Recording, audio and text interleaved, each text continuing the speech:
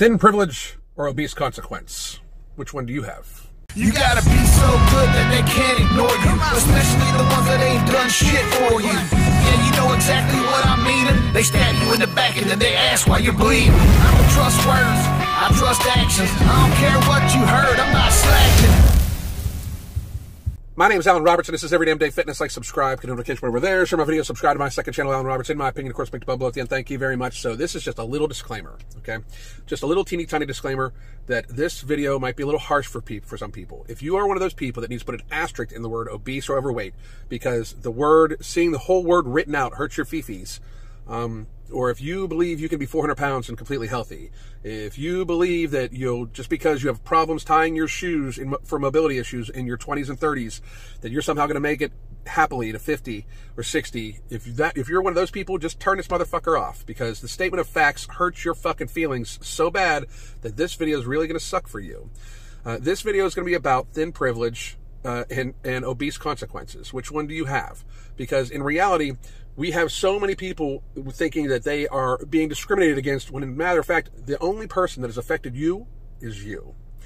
I was going through Instagram the other day, and my good friend Elgin Intensity, he runs the YouTube channel Infinite Elgin Intensity, he runs the Instagram Infinite Elgin Intensity, and he also runs the website Infinite Elgin Intensity, where you can get this bomb-ass shirt. It says, "You've died of obesity." You should fucking get yourself one of these motherfuckers. Anyway, on his Instagram the other day, he posted up this post, and it is the original poster's examples of thin privilege, and it is posted originally by Dr. Stacy of New York. She is Dr. Stacy Rosenfeld. She is a PhD psychologist for Florida, North Carolina, California, and online. She's the founder of Gatewell Therapy, and she is a body-inclusive fitness pro.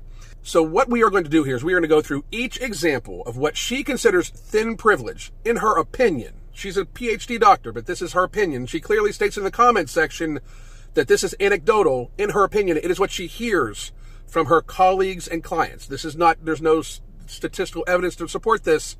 She is just stating these things as a doctor, as her opinion.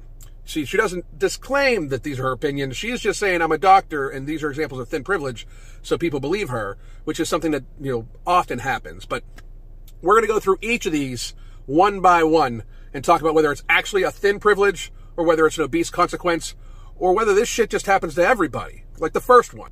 Her first example of thin privilege is that people don't mock you, patronize you when you exercise.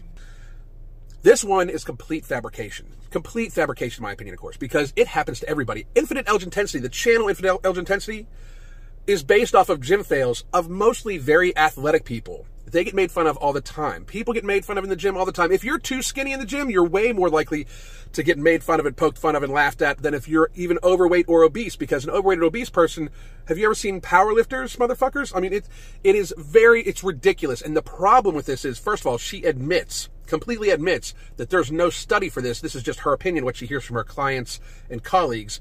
But she states it as a doctor, and people listen to her. So obese people see her state this as a doctor, as a PhD, and they are going to all of a sudden be more hypersensitive to this type of action, and therefore think they're being discriminated against, when in fact it is not being singled out because you're obese. It just happens to fucking everybody.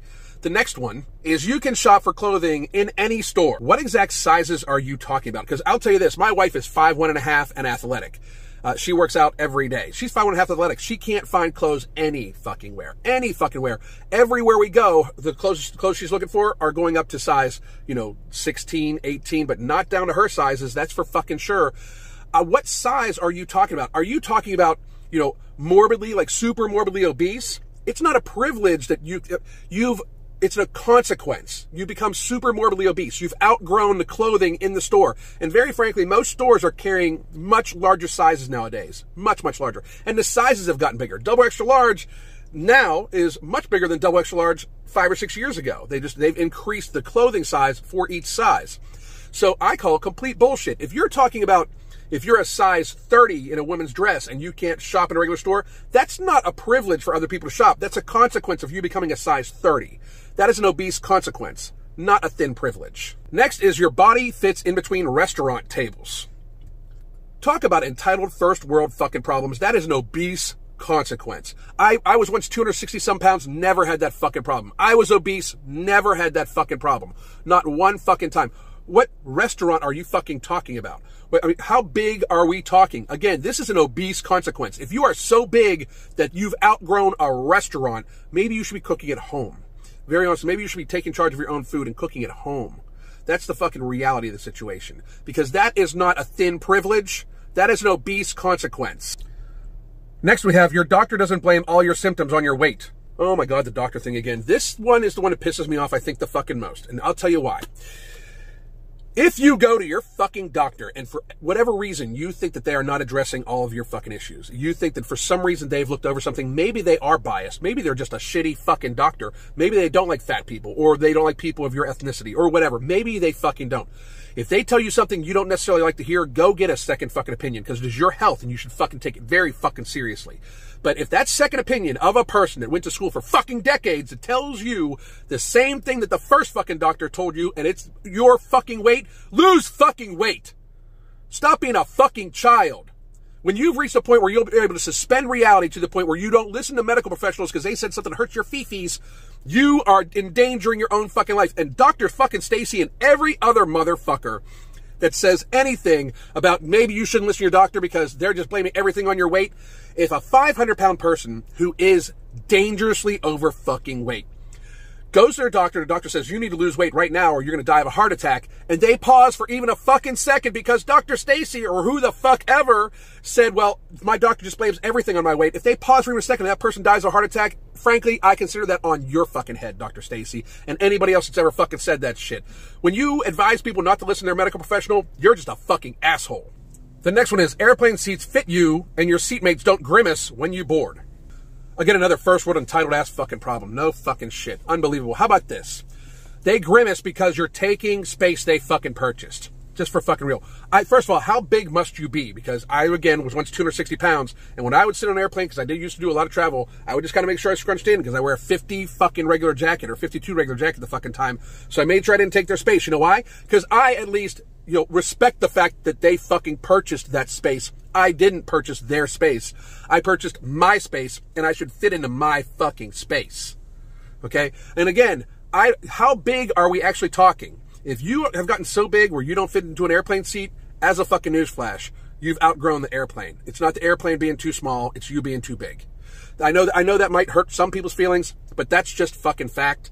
If you are so big that you fit into 2 seats, you should buy 2 seats. You absolutely should.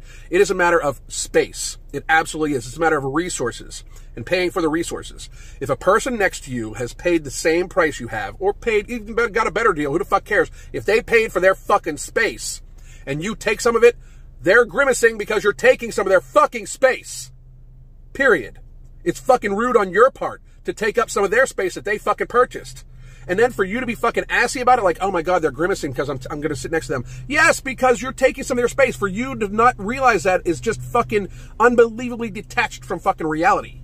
The next one is, chairs in public spaces fit and support your body. How big are we actually talking? Because I have sat down with people way bigger than I was when I was obese. I'm talking, I've sat down with people that are like 400 pounds.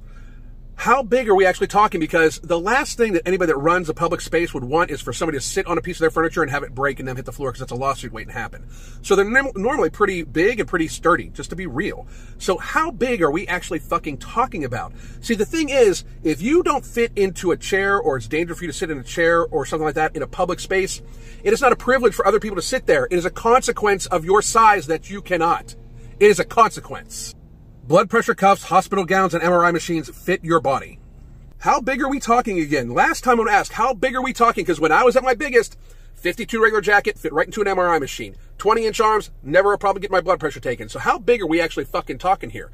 How big are we actually fucking talking about? If you're 350 pounds and up, and you truly love yourself, you're truly body positive, you just need to accept the fact that you don't fit into the world anymore. The world is not fucked up. You're the one that decided to be big enough not to fit in it. That's just a fucking reality. It is a consequence of your choices. That's actual reality. In reality, there are consequences to your actions. If you continuously grow, continuously get yourself bigger, and then you don't fit in this shit, that's not a privilege somebody else has that you've lost. It's a consequence of your actions. You need to start accepting that. If you really want to be considered body positive, you need to accept that other people aren't privileged over you. It's just what comes along with being who you are. And lastly, People don't judge your food choices. This one always makes me laugh because it's like reverse bullshit. It's just so fucking stupid. You can eat a whole pizza at a football game party. You can eat a fucking 3 dozen wings. You can eat 3 dozen wings at a baseball game. You can eat a pint of ice cream because somebody broke up with you. All totally acceptable. Totally acceptable fucking things. Nobody bats an eye. Show up with fish and broccoli in a Tupperware container to a party. People will judge the fuck out of you. They absolutely will. If anything, it goes the other fucking way. Just very fucking honestly. That's the issue, though.